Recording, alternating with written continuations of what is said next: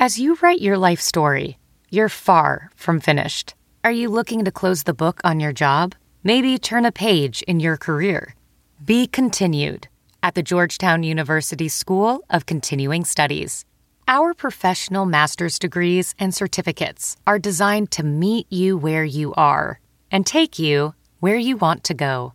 At Georgetown SCS, the learning never stops, and neither do you. Write your next chapter. Be continued at scs.georgetown.edu/podcast.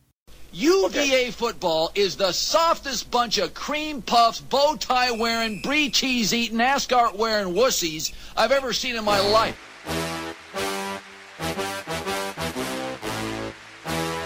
I want to punch people from UVA right in the neck. They wear suits to games. That's absurd.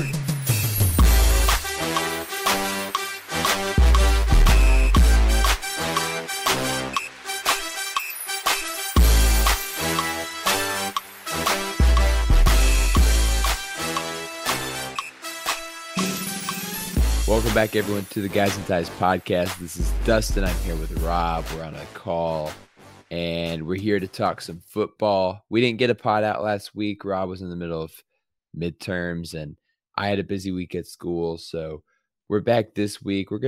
I don't know if we'll talk about the Illinois game. I'm not sure. I'm sure it will get brought up because of how awful it was, but besides that, we're not going to mention it. It was forgettable at the best. Rob, how you doing? How you hanging in there for business school? Oh, it's great, man. Finished up our last midterm yesterday on Saturday. So wrapped that up before college football started, which was great. So yeah, now I can kind of take a step back and breathe again.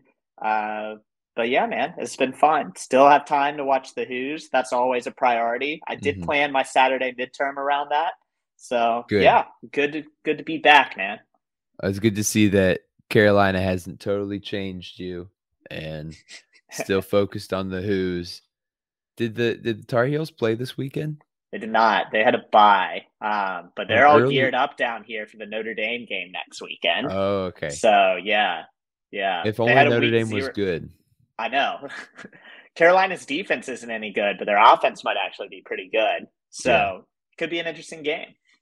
Well, our team is sort of the opposite of that, where our defense is mediocre and our offense has been pretty bad for this season. So we'll talk about that. We'll get into it. Rob, I think we'll start with the ODU game, talk about that and how we really escaped from disaster yesterday in the last few seconds. And let's start off by talking about some things that we liked about the game yesterday. Anything that you noticed yesterday that was encouraging or made you feel like this team's going in the right direction? Yeah, I mean, the defense overall played really well as a unit. Nothing but good things to say about them there. And I do think there were some great individual performances yesterday. Sticking on the defensive end, I thought the safeties played really well. Those sophomores, Jonas Sanker, Lex Long, both of those guys played great games. Move over to the offensive side of the ball. I think we have something in Xavier Brown. We talked about him after the Richmond game. I think we have something there. He reminds me a little bit of Olamide Zaccheaus. When he was a freshman, he would get on the field and his speed was so apparent. And I kind of get that same feeling with Xavier Brown. And Keaton Thompson, really bailed this offense out at times. 9 catches, 118 yards. That 45-yarder was a big one. Yeah. Really important to get some momentum going on offense. So there were some great individual performances. And, even for an offense that struggled a little bit, they did move the ball. It was just the turnovers were killer. I think Tony Elliott said they left something like 20 points on the table. And, it's hard to argue with that. So It wasn't a pretty game on Saturday, but there were some positives for sure. Anything you took away from that game? I love what you said about Xavier Brown. I thought he looks great. I threw out this name to some of my friends I had over they didn't know who he was because they're not true fans like you and I. I said Wally Lundy, a little bit of power in there too. He broke away from some tackles, but also has that breakaway speed. I don't know. I was like 6 when Lundy played, but that from what I remember, Xavier Brown runs similarly to him. So the old hats are going to call me out for that, but I don't. I think that, because he's got that speed, as you said, but there was one run against ODU where he, like 3 guys had their arms on him, and he knocked one down and ran through some arm tackles too. So he's got some power to him, but he's also, as you said, pretty fast. And I like what they were doing with they gave him a couple tosses. There were some jet sweeps thrown in this week, which I really enjoyed seeing, because we do have some speed on that offensive side of the ball. They gave the jet sweep to Keaton, and he got some yards with it. So I'm excited to see us using the edge a little bit more with the rushing game, which we really didn't do at all last year. All of our rushing last year was either off tackle or up the middle. There's barely anything trying to get to the edge of the field. So I'm glad. I was glad to see that. And as you said, the 500 yards of offense was really good, especially after an abysmal week against Illinois, where we only had 222 yards as a team against Illinois. So I think, doubling that, more than doubling that against, albeit a much worse team in ODU, but still, I think it's enough that it's a good step in the right direction, I think, for a team that I think is still trying to find out who they are and find their footing. Yeah, totally agree. I mean, 513 yards of total offense for UVA against Old Dominion. 229 of those came on the ground. So they, we know they want to run the football, and they've talked about that. And I think they're having success against, no disrespect to Richmond or Old Dominion, but against the teams that they're supposed to be, teams that are not Power 5 teams. Now, Virginia's going to get a stiffer test with that, like they did against Illinois on Friday against Syracuse. But I think there's some positives there for sure. And I think Xavier Brown is a revelation. Paris Jones did some great things. He's a smaller back. Xavier Brown, also a smaller back, but he's just got that extra gear in him, and he can really fly. So I'm really excited to see how they're going to continue to using him. I mean, 9 rushes for 88 yards. It's pretty good, man. Yeah. I'm pretty excited what we have in him. And, I think while we're on the offensive side of the ball, that's kind of what went well. And the offensive line wasn't great. They're pretty good in the run. They struggle in pass protection. Yeah. But I think we do need to kind of talk about the offensive shortcomings a little bit this game. And it's not just the fumbles. The fumbles were killer. There were a lot of drops by the receivers. That's the 3rd game in the row we've seen some drops. Brennan Armstrong, really just doesn't look comfortable. He delivered some great balls. I mean, the pass to Lavelle Davis on that game-winning drive was a really gutsy play. He threw some good balls to Keaton Thompson. He threw some nice balls to Dontavian Wicks, although Wicks dropped a few of those. You still see the talent that he has, and he's so much more comfortable when he breaks out of the system. But there were some concerns there. I'm still not convinced this passing game is totally clicking. Do you agree? How do you feel about that? The passing game is whack, and I don't know what's up with it, whether it's the play calling that is, if it's something with the players not letting their stuff. I was talking to my dad today, and I was really kind of down on the team, and he kind of talked me back over the ledge. He mentioned the 500 yards, how they're doing good. He also said that he was listening to, and he forgets, and I don't know, but whether it was after the Illinois game or if it was after ODU, and who said it. He didn't know if Elliott or Kitching said it. But he said one of the coaches was talking about how the receivers last year did a lot of option routes. They had a lot of choice in their game where they went and how they got there. And Brennan was more comfortable with that. And Brennan knew that, and he trusted his receivers. This year, the coaches have taken that piece of trust away. And I don't know if it's because they haven't allowed them, they haven't called plays with the option routes, or if they haven't just, or if our offense just doesn't really have option routes. And the receivers are apparently supposed to go in certain places with their routes. Now, if the receivers aren't running the right routes, if they're not where they're supposed to be, or if Brennan isn't going through his progression in the correct order, then that might be a reason why the passing game is all out of whack. As not because the receivers and him don't trust each other. I think that's not true, because they had a great year last year. They definitely know each other really well and kind of what they're thinking, but it's a totally new offense. And so they really have to relearn where they're supposed to be and how they're supposed to get the ball there at the same time.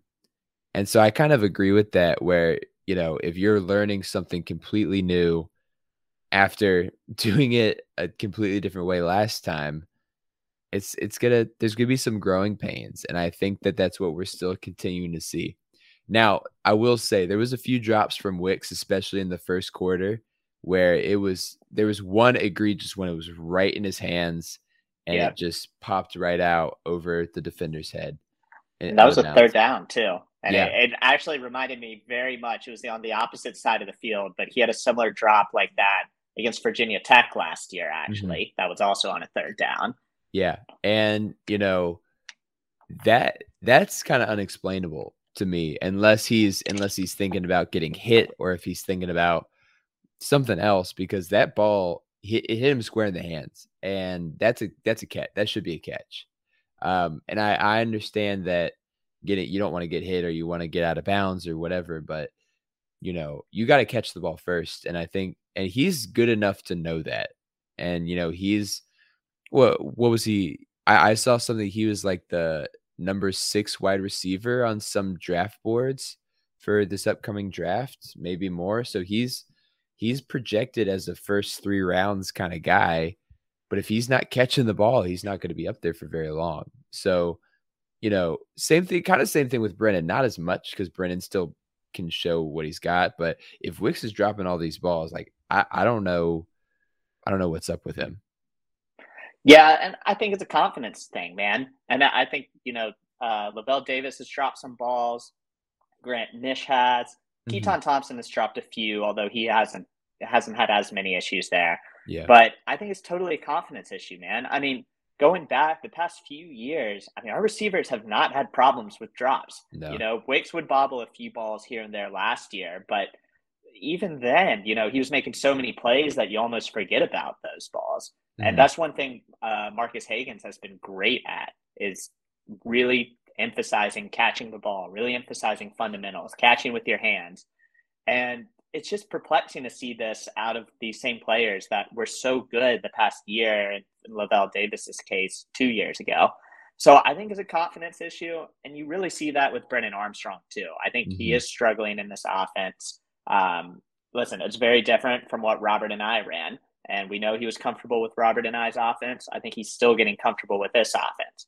And it doesn't help either, like we said earlier, that while the offensive line, I think they're progressing on the ground game. I think they're doing some good things. But in the passing game, they really struggle. Now, Jonathan Leach, he made his first start of the season. Hopefully he'll get back on track.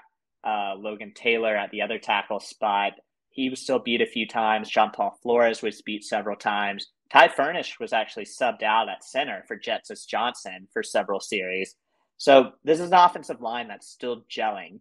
But when you don't have that confidence to step up into your throws, when you're constantly scared about when you're going to get hit and which side you're going to get hit from, it's hard on a quarterback to deliver good balls. And when those balls aren't getting there and receivers are running routes and not seeing the ball thrown their way, it can be difficult on confidence throughout the offense. So I really do think, they need to find their groove a little bit more.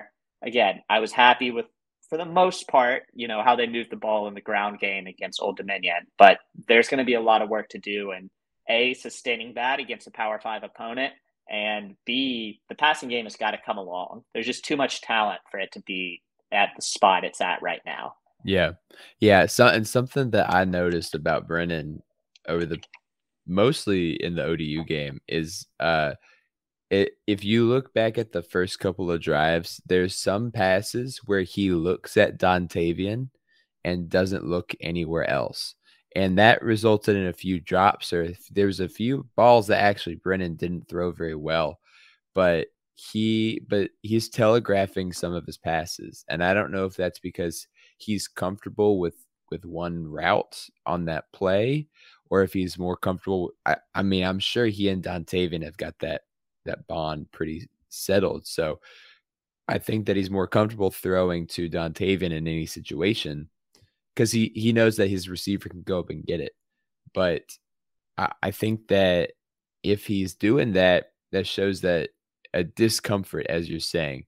Now, whether that's with the offense or if he feels like he doesn't have enough time and he just has got to get it out of there, I think it's probably a little bit of both, where he doesn't quite know the offense as well as he might like, and probably he got hit a lot of times during Illinois.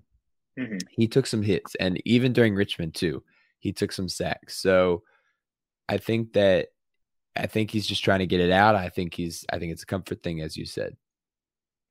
Yeah, I agree. And, I think it can come along. I think it will get better, but some of it's play calling too. Mm-hmm. I was very perplexed against Old Dominion. The first two plays were deep balls down the right sideline to Dontavian Wicks. And he wasn't really open on either throw. No. So you're right. I definitely think he's forcing things. And then, the receivers are struggling too. There was one third down where it was like a rub route. They were trying to get Keaton Thompson. He was in the slot and trying to rub him against the outside receiver and get him open. And the receivers ran into each other. And it's like, it's a confidence thing. It's, some miscommunications. I do question the play calling a little bit at times. I think play calling was improved from Illinois, but you would expect it to improve against a non-Power 5 team. Yeah. So, there's things that need to be worked out for sure. And I don't know if this is a season-long thing or what, but I don't know. I'm sorry, what were you saying? Oh, I was going to say the timing is everything, especially for some of these play calls, right? I think that if your offense is more dynamic and more it's got more pieces to it, there's going to be times where the receivers don't always need to get open as fast as possible, because that's the whole point of the progression, right? You look somewhere first and see if, that big play is open. Then you look towards the middle, or you look towards one side or the other.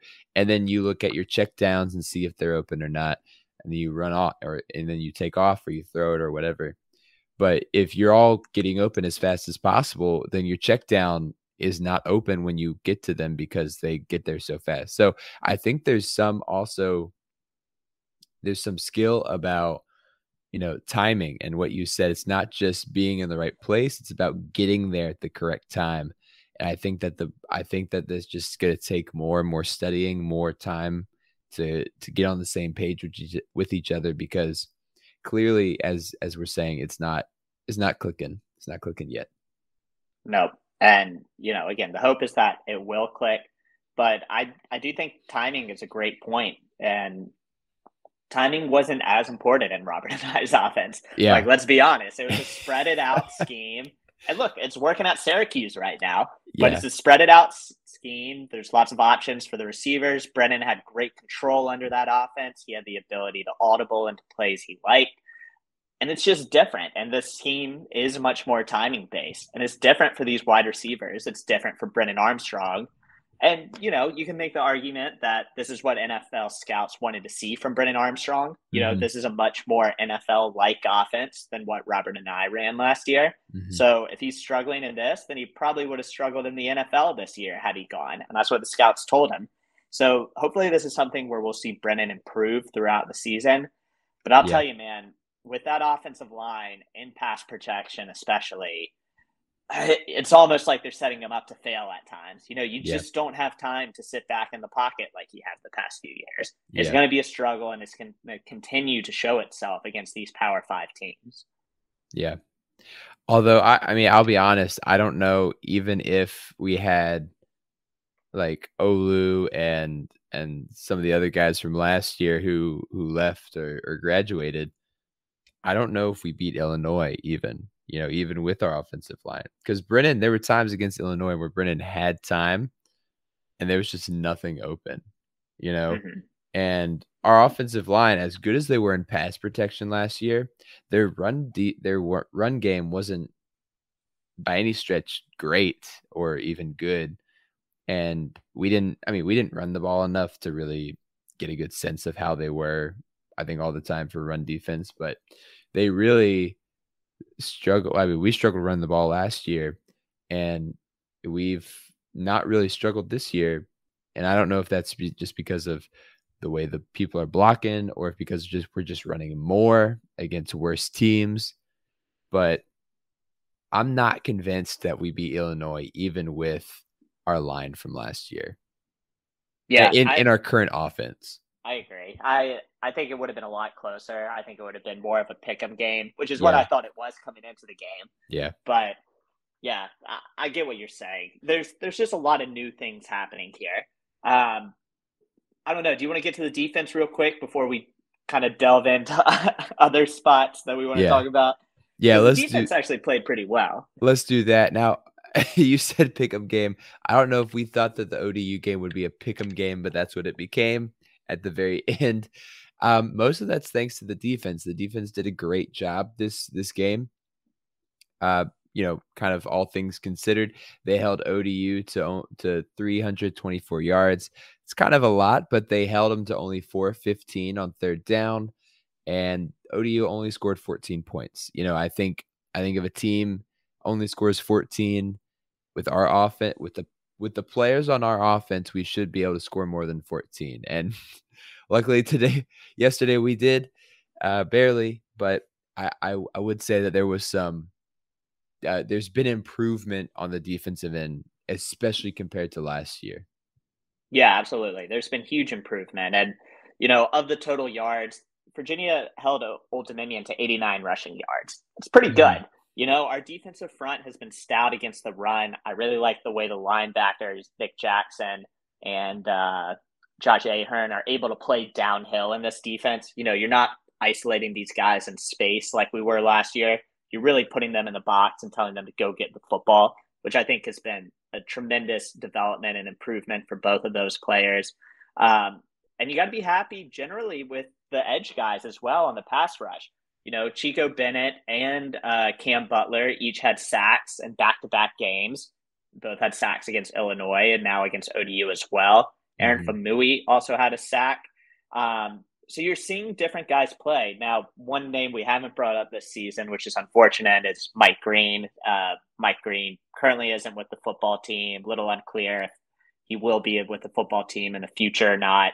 Not totally sure, but in his absence, Chico Bennett has stepped up at that bandit spot. We really didn't see Jack Camper yesterday, but Deshaun Perry moved actually from inside linebacker back to the bandit position. And Deshaun Perry played well. He had 4 tackles, including a tackle for loss.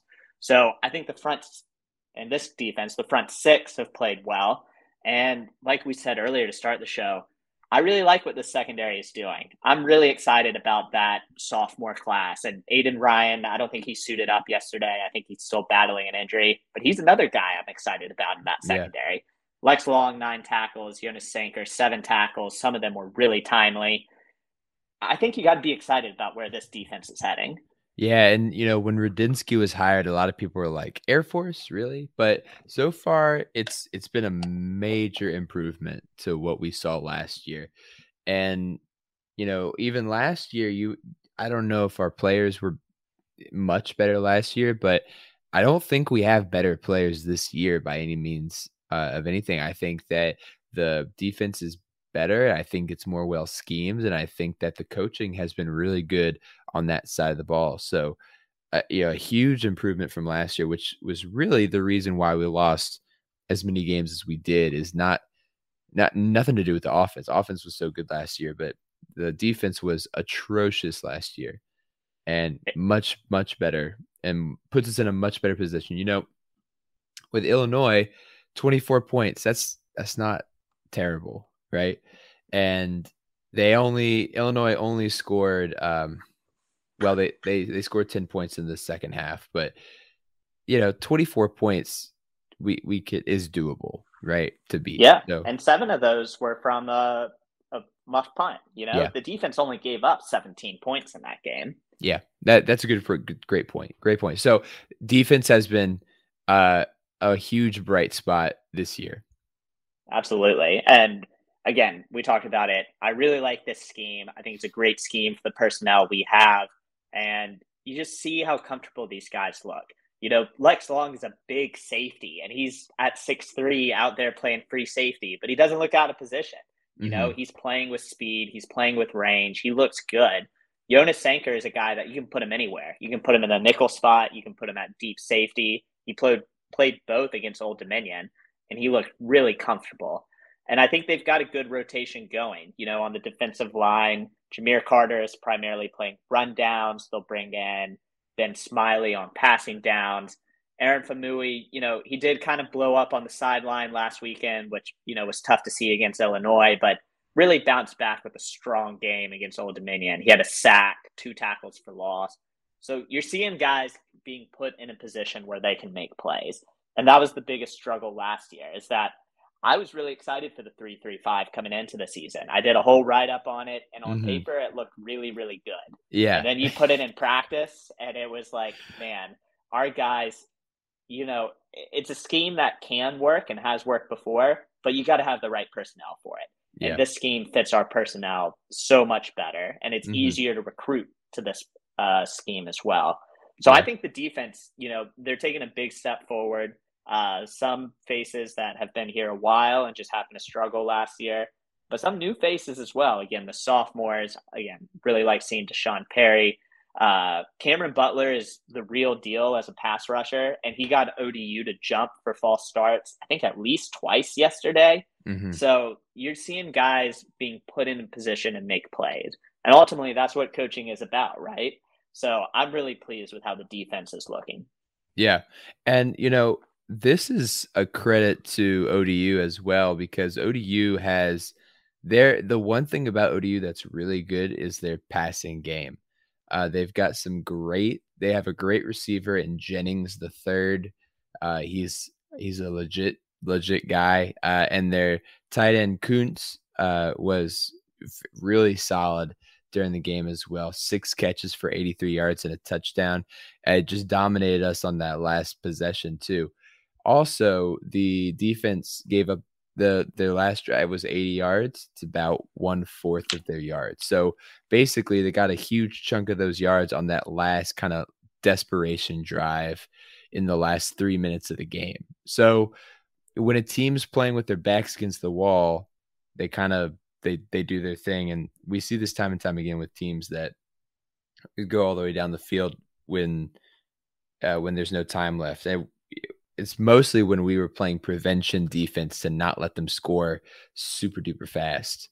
And we did our job. ODU did a good job of scoring. That touchdown was they earned that touchdown. But I think for the rest of the game, the defense did a really great job. Really limited the rushing yards. They averaged only 2.8 yards per rush, which was really great. And yeah, I'm just singing the praises of the defense right now, which I'm not used to doing for this Virginia team the past couple of years. It's been a few years, man. It's been a while.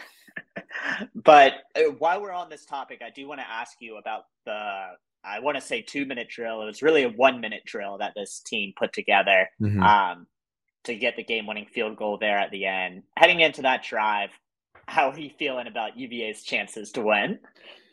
Dude, we were texting a little bit. We were both feeling pretty bad, but I was still hopeful because we know what Brennan can do. We know what these wide receivers are capable of, and we had playmakers on all over the field. And the huge pass to Lavelle Davis, that 30-yard pass, Brennan then rushes for 13 yards, and then there's the pass interference penalty in the end zone. And then that was pretty much it. Brennan sets up the field goal unit. We call timeout, 2 seconds left, and we're good to go. I really enjoyed watching Brennan have his mojo back. And that was really the the point in the game where I was like, I feel most comfortable here, because the coaches were kind of like, all right, Brennan, go do your thing. Go score us a touchdown. And I feel like watching that, it almost makes me feel like the coaching staff is holding him back in certain ways. It almost makes me feel like, I'm not saying they're doing it on purpose, but I'm saying that either the play calling or the scheme or whatever is not using Brennan to his full potential, and frankly, not using our wide receivers to their full potential. I think our running backs they're using really well right now. I think the passing game has either been held on the back burner on purpose because they want to, as we've heard over and over again, they want to establish that run game. They want to get the running game going. Or if it's just whatever they're calling is not working. Because it was great to see Brennan, and he was juiced up, and he got the yards, and he got us down to the 2 yard or however, whatever yard line. Yeah, I think we kicked 7. from like the 10-yard line. Yeah. The 7. So that was great to see. And that's the Brennan we know from last year. That was what he could do last year, was get us down, win us the game with a last minute drive. And it was really great to see that again.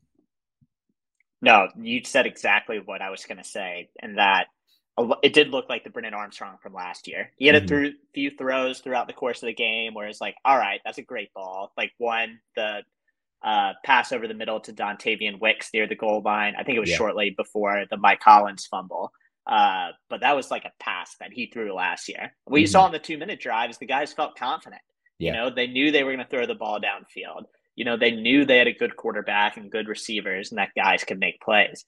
So, I mean, I'll be honest, the offense really struggled to throw the ball all day. I wasn't sure what was going to happen when UVA got the ball back. Especially, you know, it was great redemption for Brendan Farrell. I'm sure that guy felt awful after missing the kick that could have put the game away, making it a 2-score game. But hey, he got his redemption. I was really happy with how that 2-minute drive went, really 1-minute drive. So it was a good, hopefully confidence booster for this offense heading into, frankly, a game against Syracuse where they'll probably need to score a lot of points. Yeah.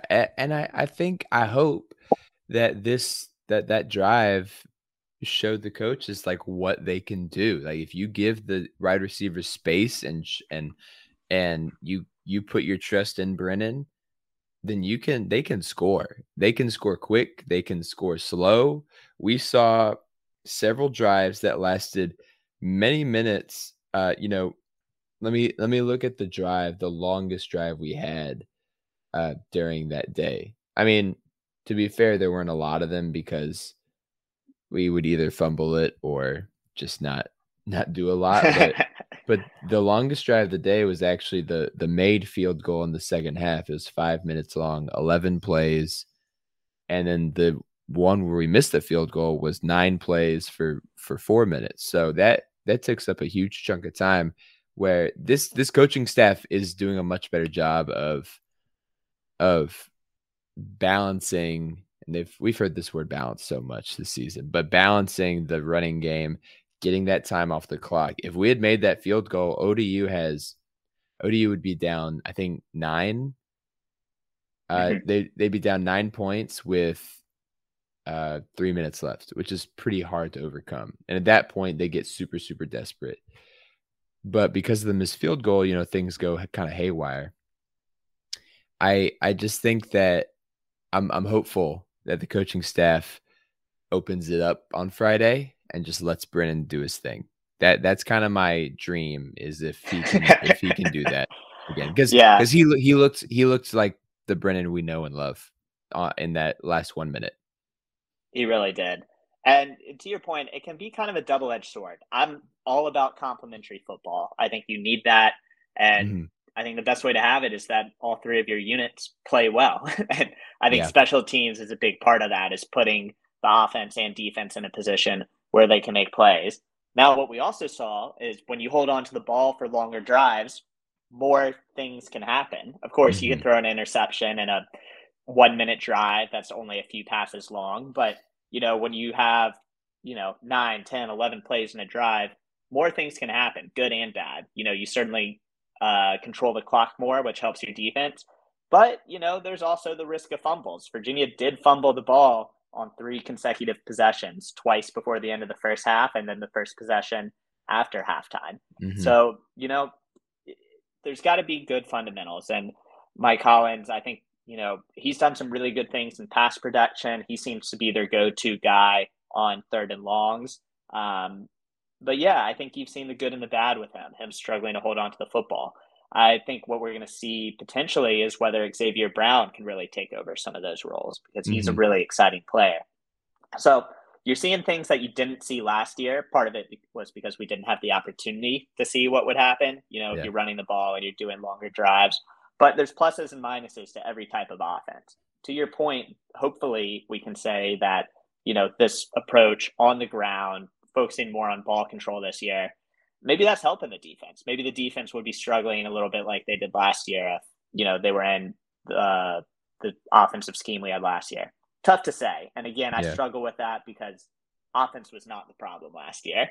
But it's an interesting, it's always a balancing act. But to your point, I think the ability to run the football is always a good thing. And I think it will help as the season wears on, assuming they're still able to do it. They really weren't able to do it against Illinois. No, Syracuse actually against Purdue played a pretty solid defensive effort. So especially in the first, I watched the first half. I didn't really watch the ending, but I saw the ending and it was crazy. They scored 40 points in the fourth quarter.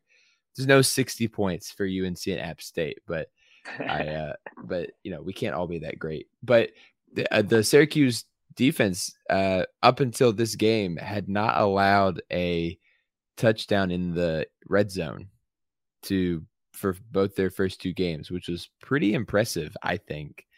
And that's something that we haven't really shown this year, is the big play ability, right? We're a team that really has gotten into the red zone and kind of punched it in.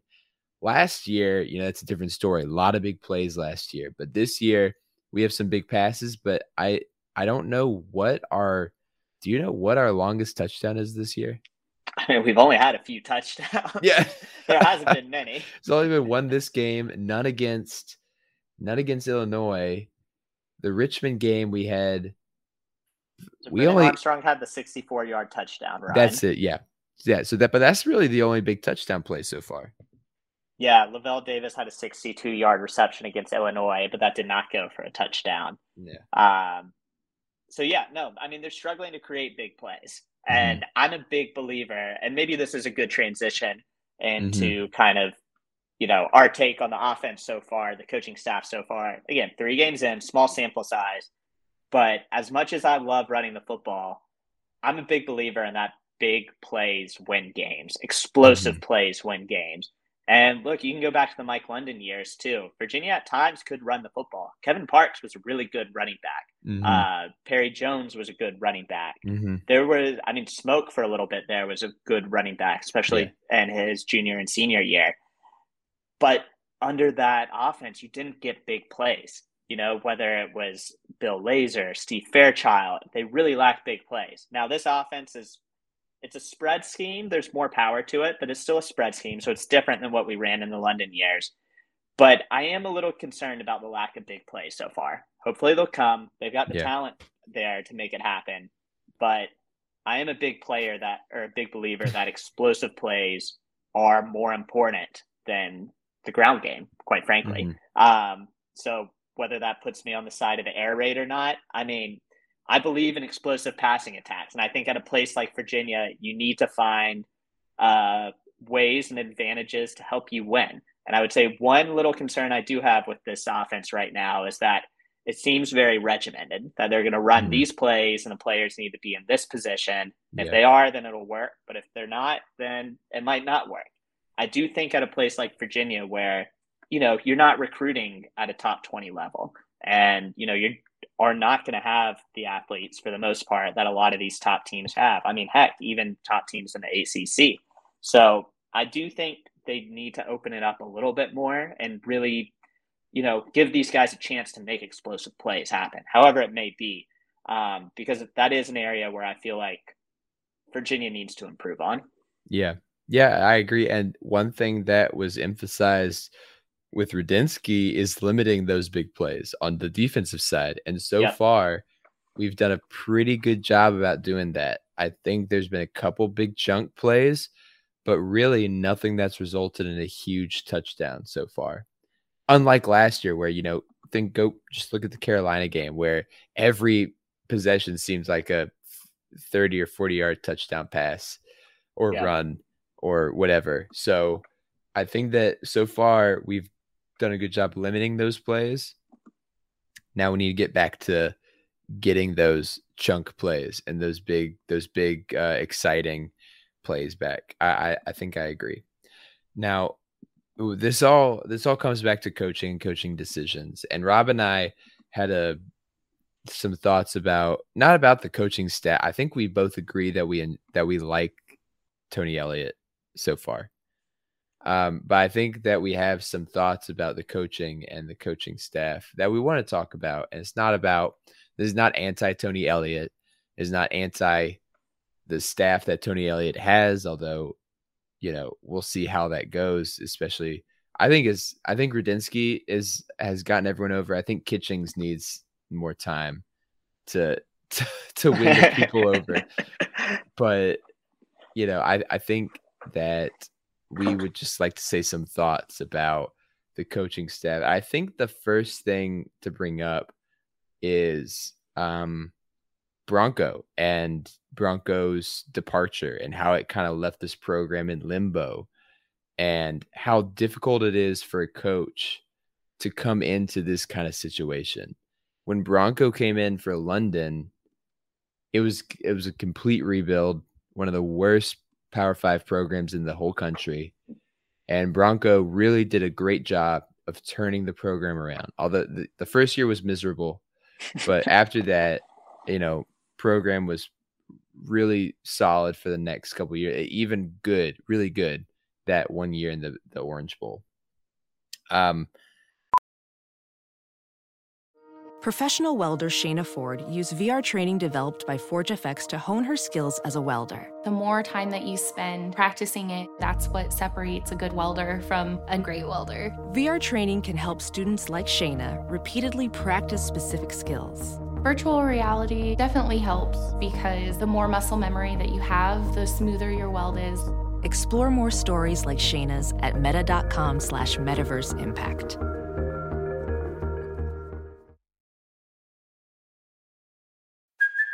Hey, it's Kaylee Cuoco for Priceline. Ready to go to your happy place for a happy price? Well, why didn't you say so? Just download the Priceline app right now and save up to 60% on hotels. So whether it's Cousin Kevin's Kazoo Concert in Kansas City, go Kevin, or Becky's Bachelorette Bash in Bermuda, you never have to miss a trip ever again. So download the Priceline app today. Your savings are waiting. Go to your happy place for a happy price. Go to your happy price, Priceline. CarMax is putting peace of mind back in car shopping by putting you in the driver's seat to find a ride that's right for you. Because at CarMax, we believe you shouldn't just settle for a car. You should love your car. That's why every car we sell is CarMax certified quality, so you can be sure with upfront pricing that's the same for every customer. So don't settle. Find love at first drive and start shopping now at CarMax.com. CarMax, the way car buying should be. So, Rob, what are your thoughts on? I think we need to start with Bronco because I think that's where this all stems from, is the situation that Tony Elliott finds himself in, where he has someone else's players that are really good and were really good in one system, and he's got to switch them over. It's not like Bronco, where Bronco had the leftovers of recruiting and had to make do with that. So, what are your thoughts on kind of Bronco and Bronco leaving after a couple of games into the season? It put Tony Elliott in a hard spot for sure. And it's, I don't think it's too dissimilar to the situation that, really, if we look down to Blacksburg, that Justin Fuente found himself in when he took over after Frank Beamer. Some people had split opinions on Bronco. Some people had different opinions on Robert and I. And, I think I think, it's easy for me to say. I think you and me were fair in both our praise and criticisms of each throughout their tenure. We are really fair. We are really fair.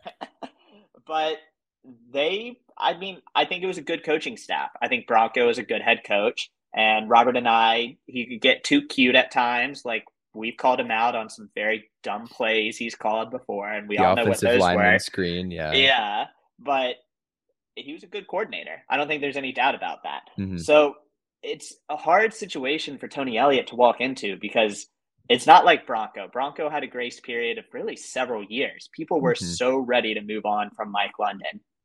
And it's also not like Bronco was a solid coach, but it's not like he left for another job either. He left because he was just kind of burned out, I think. And now he's saying he wants to get back into coaching. And, I understand burnout. I understand all of that. I don't hold Bronco's decision against him. I just fundamentally don't.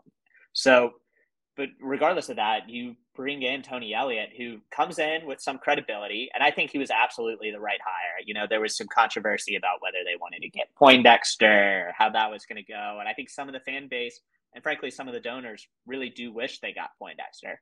I think we made the right hire in Tony Elliott.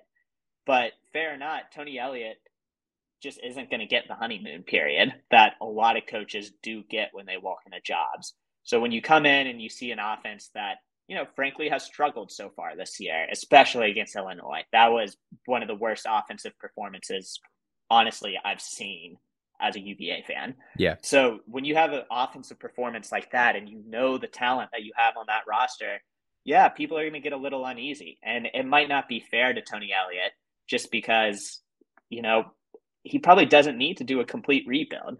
And how he's approaching this, it'll become clear later, but there's a lot of similarities between how Bronco and Tony Elliott are approaching the program. But so far, I don't think we've looked as good as anyone thought we would offensively this season. So It puts him in a tough spot. But, at the end of the day, when you have the offense that we had last year and you return so much of that talent, don't get me wrong, the offensive line was a big piece of that, and they're missing that this year. But when you see the way our, all-world quarterback looks so uncomfortable, how our great receivers are dropping balls, struggling to get separation, he just doesn't have that honeymoon period. Again, fair or not, but it makes this season interesting. And I think a lot of people have found themselves looking back and, hey, Robert and I maybe wasn't so bad after all. Or, some people are taking the opposite approach that, oh, thank God we're done with Anai. I know a lot of people do hold Bronco leaving against him. So there's just so many different opinions floating around. And it's tough, man. It's a tough situation for Tony Elliott to walk into because he has to get the buy-in from these players to buy into his scheme, his program. But frankly, the fan base is a little split as well between people who really like Tony Elliott, people who wanted Poindexter, people who wish Bronco was still here. There's a lot of politics inside and outside the program right now, and it puts Tony Elliott in a tough spot. Yeah, I love what you said. I think there's a lot to piece out there. I think that I agree. First of all, Bronco leaving, it just sucked. Like it sucks. That situation is really not common in football. I think I think your comparison to Beamer was really interesting because I've never thought about that before. How Fuente came into a program that had experienced success for 25 years, right? And then really didn't get it right away and was kind of booted out of Blacksburg because of it. Bronco came into a really different situation than Fuente, where he did a complete rebuild, and Bronco really brought a lot of the fan base back, I think, after London kind of made people not want to come to games anymore. So when Bronco leaves really unexpectedly, I think it probably rubbed people the wrong way, honestly. I think that people felt like he was quitting. And like you said, I don't hold that against him at all. You got to take care of yourself before you take care of other people. But it just sucks that it happened in that way and at that time, because we had a great thing going. Like, to be frank, the last season didn't end the way that we all wanted it to, but there were times where you could see that the program was on the right track, and the program was consistently getting bowl games, and the program was recruiting well and all this stuff. So when Elliott comes in, as you said, no honeymoon period, right? We are established. We are a program now that expects certain things, and we expect certain things out of our quarterback and our offense, to be quite honest. And that's not happening. And people are looking back and saying, man, I wish Bronco was still here with an eye. And that doesn't happen very often, where you're actually, your predecessor was better than you, or what your predecessor was doing. A lot of coaches in college football get fired, and that's how they end up leaving, right? So we're one of the lucky programs, I guess, that our coach got to step away. We had a really peaceful transition. Bronco and Elliott met several times, and I think that there's just, this weird thing where Elliott's not getting the same grace that we would extend to a head coach that was doing a full rebuild, because this shouldn't feel like a full rebuild, because we have all the pieces. I think that's what is hurting, is like, we didn't expect this to be like a full, because I'm wondering if Tony Elliott is treating it like a full rebuild when it really isn't. And he's a first-time head coach. I'm not blaming him for doing it. He's like, this is my way. I'm going to do it this way. I've always wanted to do it this way, but Dabo sucks, and I couldn't do anything under him. So I'm going to do it this way.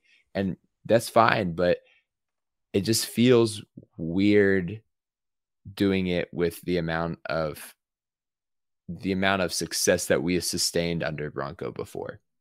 Yeah. And, in fairness, I don't want to paint this picture as all like rosy. Like, we knew that there were shortcomings on this Virginia team the past 2 years, specifically on the defensive side of the ball. Yeah.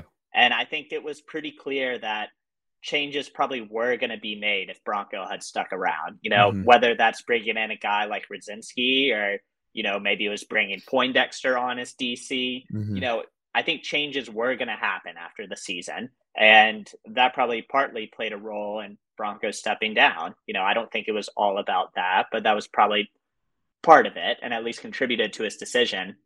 But that's the what if game, what if you bring back the same offense and you have Bronco in charge, and you have a new defensive coordinator and a new scheme, and, what could have been, So I think that's part of it. And for me, that's something I've fallen into the trap a little bit of, because I like Bronco, and I wasn't perfect, but I think you need to run innovative schemes in college football if you're going to win without top talent in college football. And I think for the most part, Robert and I did that. And he was very good at fitting the personnel to his offense. People want to get up in arms a lot about the offense last year and about how it was really kind of like an air raid scheme. And no, that's not sustainable. But guess what? Last year we had a great quarterback, a good offensive line and pass protection. They were not good in running the ball. We tried that a few games early in the season, and they just couldn't get any push. But they were great in pass protection. You have a great tight end, a deep room of receivers. The offense we ran fit the personnel we ran. And guess what? Go look at 2018, and Bryce Perkins had 1,000 yards rushing, or almost had 1,000 yards rushing. Jordan Ellis had 1,000 yards rushing. That was the same offensive coordinator. He was good at fitting the scheme to his personnel. Again, he's not perfect. There's a reason this man has not been a head coach before, but he's a generally good offensive coordinator. So my point being, now you get back to our current situation. It's hard, man. It's hard to look at the scheme, and especially for the players, man. You're seeing the players kind of struggle to get buy-in. And it's hard for Tony Elliott, because to your point, the system wasn't broken when Tony Elliott came in. It needed some tweaks for sure. But then you're a new head coach, you want to do things your way. It's not fair to Tony Elliott to say, hey, you have to continue to do things the way Bronco did them. So it's just a tough situation, man. And it's something that, on the surface, it looks good. You're walking into a situation where it's not a complete rebuild, and you can kind of build upon what was here before. And that's the way Tony Elliott approached it in all his press conferences. But when rubber meets the road, he's in charge and he's going to want to do things his way. And you can't blame him for that. Every coach deserves the opportunity, and this extends to the business world as well. Every leader deserves the opportunity to implement their culture and their systems. And that's what we hired Tony Elliott to do. And so it puts them in a hard spot, man. It really does. Yeah, I want to say, I don't think if Dex was the coach, I don't think this season goes much differently, right? Like, do you think Dex comes in and is like, I'm going to do everything exactly the same as Bronco did? No, that's not the case either. And I think Dex, would have been a great coach for us. I think Elliott is going to be a great coach for us. I actually really love the Elliott hire, and watching him like deal with the media and deal with the other stuff that is coming with college football right now is really impressive to me, because he knows where this game is going. He knows it's all about money. He knows it's about getting fans to games. He knows it's not just about football now, it's about other stuff, right? NIL and all that stuff. So the social media stuff that's coming out from UVA football has been pretty good in recent, like over this past year since he's been hired, right? The way that he's dealt with other things like the uniform changes and NIL deals. Like, I don't know if you drive down the Charlottesville, you drive down 29, you see ads with football players on them now. And I think Elliott's been a huge part in that, right? So his job is not just to coach the team, is to get these guys to want to come play for UVA and also get people engaged on social media. And that's just kind of the world we live in right now. I think Elliott is young enough to know how to do that at a really high clip. And also he's got he's a good football mind. We know this from Clemson. He's got a ring, right? He has a ring and he knows what he's doing. So it will come. We just need to get it. We just need to, make sure that we're doing the correct thing and in his way. And his way so far, there's been some pains with that. I don't think it's different with Dex. I think with Dex, there's pains too, right? I mean, does Dex keep an eye? I don't think so. And I don't think, especially after the Tech game, I don't think an eye wants to stay in Charlottesville either, right? So it's tough, yeah. Yeah, so Dex is going to do things his own way too. I think people who want Dex instead of Elliott, you're looking at the grass is always greener, right? Because right now we're struggling, right? Dex would struggle too in this scenario. It's that I think it's ridiculous to want someone else right now. Yeah, and in fairness, I haven't heard anyone really clamoring for Dex. But yeah, I mean, the reality is that when they went about the coaching search, is they went to Dex first. They being the administration and Carla Williams, and for whatever reason, I don't think we know the full backstory yet. It didn't work out. I love the Tony Elliott hire. When the initial list of candidates came out, Tony Elliott was my guy, and whether it works out for the best or not, like Tony Elliott was the guy I wanted. And so, listen, I think the takeaway here is that he's in a tough position. He really is. And, there's a lot of comparisons being made and, players reaching back to the way things were done in the previous regime and the success offensively, at least they had in the previous regime. It's hard to make that comparison. I do know that I think players like Tony Elliott, I think they're having fun, especially on defense, playing this new scheme. I think the energy that was injected into the program, at least in the offseason, was good. But of course, that all wears out when the results on the field don't match that. So I'm curious to see where it heads. I think they made the right decision in hiring Tony Elliott. And, everyone was put in a tough spot with the way the Bronco tenure ended. So I don't know. I guess we'll just kind of wait and see.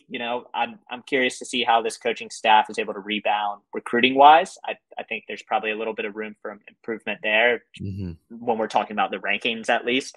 But they deserve their chance. And I think Kitchings has some things to work out offensively. I think that's pretty clear. But, that's why you have Tony Elliott there. Tony Elliott developed one of the great college football offenses, national championship offenses, while he was at Clemson.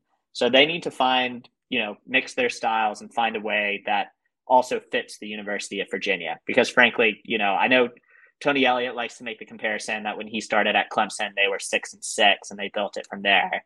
Reality is that Clemson has a much richer football history than UVA does, and donors that are much more willing to open their pocket. So yeah, maybe the records were the same when he got there and Dabo got there. Virginia and Clemson are two different football programs. Yep. So I'm just curious to see how it all plays out.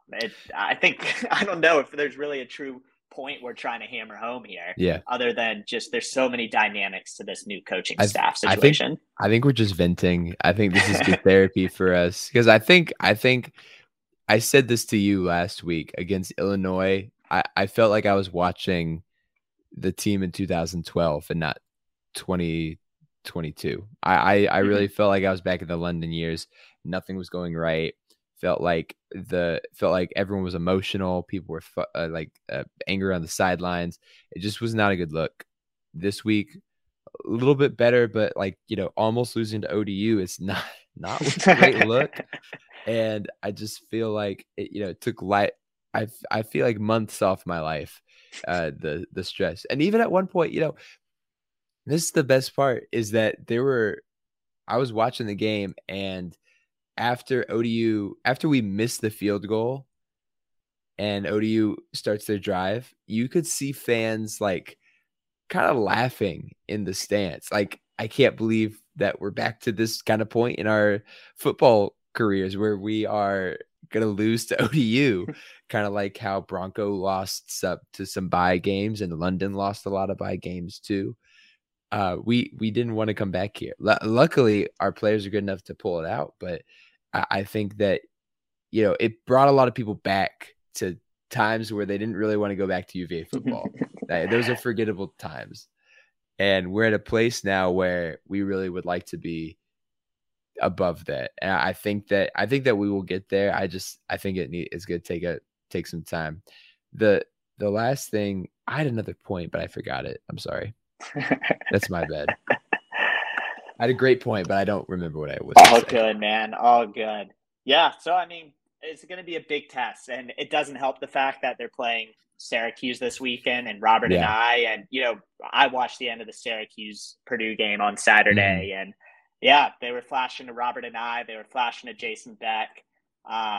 Jason Beck in particular was widely loved in Charlottesville. And I think it only makes Tony Elliott's job harder that there's going to be all the storylines about Anai and Beck this week. And it's going to be harder to keep the players focused. And it's going to be harder for him to keep the fan base kind of focused on his vision and his vision of how this offense is going to eventually look like. Yeah. So he's in an unenviable situation heading into this week. But, me as an outsider looking in at this point, I think there's going to be some good storylines this week. So I'm curious to see where it goes. It'll be fun, and there's deep ties too. I'm sure Beck and Brennan have really, a strong connection based on just how much they worked together the past couple of years. And I think the wide receivers too probably have some connections with Anai, and definitely some other members of the team do too. So it'll be good to see. I'm happy that they're still having success at Syracuse. I just hope that they don't have success against us next week, and we can pull it out. I did remember my point. It was actually a question for you.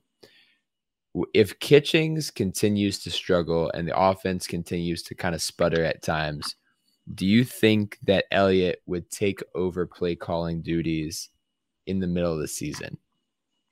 Do you think that's a possibility or even on the table? I don't know. I don't know if it'd be on the table this year, because Tony Elliott has a lot on his plate. Right. He's handling a lot of the administrative duties, the CEO type duties. And, a lot of that is fundraising. A lot of that is setting the vision for the program. So he's got a lot on his plate right now, especially as a first-time head coach.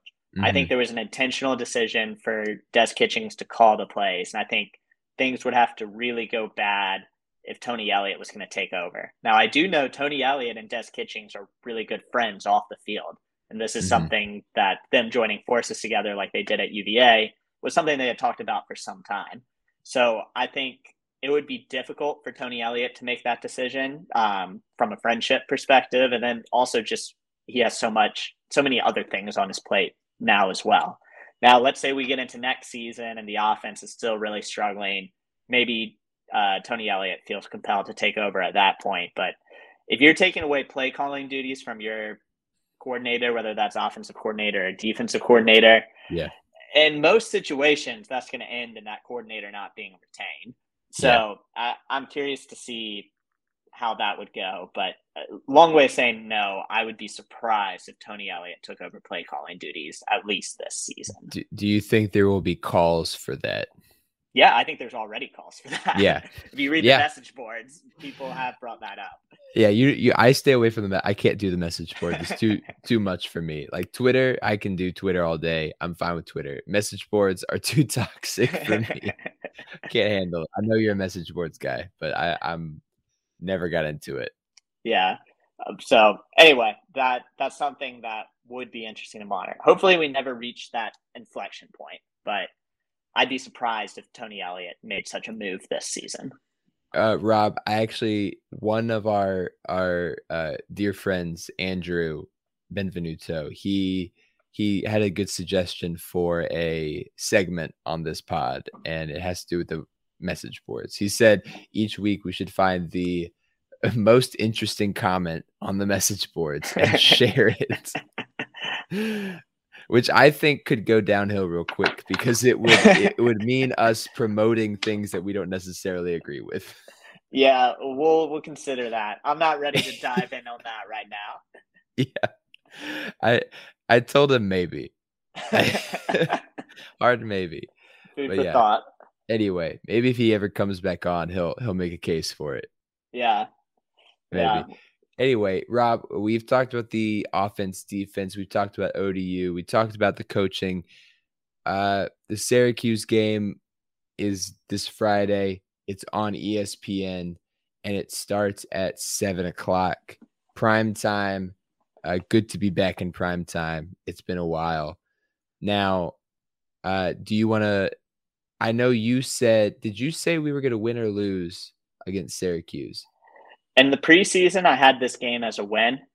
Are you rethinking that? A little bit. The team is a little different, performing at a slightly different level than I was kind of expecting. So I'm not ready to make a pick yet. But, yeah, in the preseason, I had us winning, as did you. So, I did. Yes, I did. Again, while we're on this subject, 10-2, man. We got. We'll see how that goes. We're still on track for 10-2. Yeah, I just got some picks wrong. I got some picks wrong. We're gonna figure it out. I know it.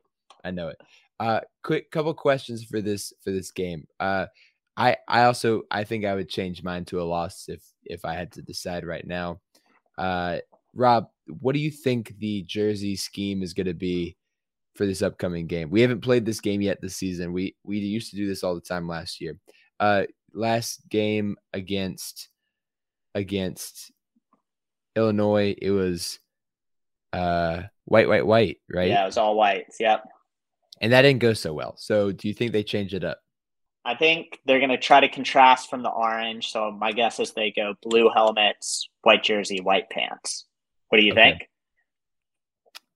Yeah, I think I agree with that. I actually really like the blue helmets this week. I didn't think I would like them without the stripe, but I think it looks really clean without the stripe on them. How do you feel about the blue helmets with no stripe? They're fine. You know, it was always kind of an interesting look having the two stripes on the helmet, kind of asymmetric. I think it looks really good on the white helmet. It probably didn't look as good on the blue helmet, but I really like the uni combo this weekend, man. As far as the orange jerseys, I like when we go white, orange, white helmet, orange jersey, white pants. But otherwise, I'm a blue guy, man. So I like seeing them break out the blues. And I'm an orange guy. I like the orange. I love the white, orange for Richmond. I thought it looked clean. I really liked it. I really enjoyed it. But the all white, I think, is out for the rest of the season. If we go all white again, I think I'll riot. And I agree. I hope it's blue blue, white, white. I'm afraid they're going to go blue, white, blue, which would be really ugly. I hate when they go blue helmet, white shirt, blue pants. I think it's gross. I like that combo personally. I think it's nasty. I think it's not a good way nasty. I think it's bad nasty. To each their own, man. Yeah. I'm pretty sure. So we haven't played in the Dome since 2005. Marcus Hagans was our quarterback. Okay. And I'm pretty sure we wore blue, white, blue in that game. I'm digging way back in the memories here. Okay. But I'm pretty sure we wore blue, white, blue that game. Okay. I'll trust you. I'll trust you on that. I have no concept of that game or anything. I was a little too young. But anyway, that's it for us. Rob, any other shout outs, things to talk about? Yeah, so one, just to confirm, they did wear blue, white, blue that game. So congrats. Maybe we'll do it. That was an ugly game. I do remember that game, sadly. No, I would just say I'm excited about one of the great things that I enjoy every football season, especially early in the season, is seeing who are the new guys that step up. Mm-hmm. And last year was like some upperclassmen, having Jelani Woods new was big. Dontavian Wicks was fun. But I'm really enjoyed seeing the younger guys that are capitalizing on their chances to play. Lex Long, Jonas Sanker just come right off the back. But there's a lot of guys that didn't have roles on prior years' teams that are making the most of their roles right now. So for me, that's been a lot of fun to see. Yeah, I agree with that. I want to give a shout out to the women's soccer team. Just beat number 2 UNC on the road 3-2. It was the first time ever that the UNC women's soccer team had a multi-goal lead and lost in the same game. So suck it, Rob. Your new team sucks and UVA is better. So go Hoos. Well, go Hoos on that, man. Yeah. But with that, I think we're done for today. It's been a long pod, so thanks for sticking with us. This is Guys and Ties Podcast. Make sure to follow us on Twitter at Guys and Ties Pod. You can also follow us on Instagram and Snapchat for any bonus content that Rob might put out there at Guys and Ties Pod. You can go ahead and follow us on Spotify or iTunes if you want to keep listening. And we will see y'all hopefully next week, maybe next time, depends on our schedule. But anyways, go Hoos, beat Syracuse. Go Hoos.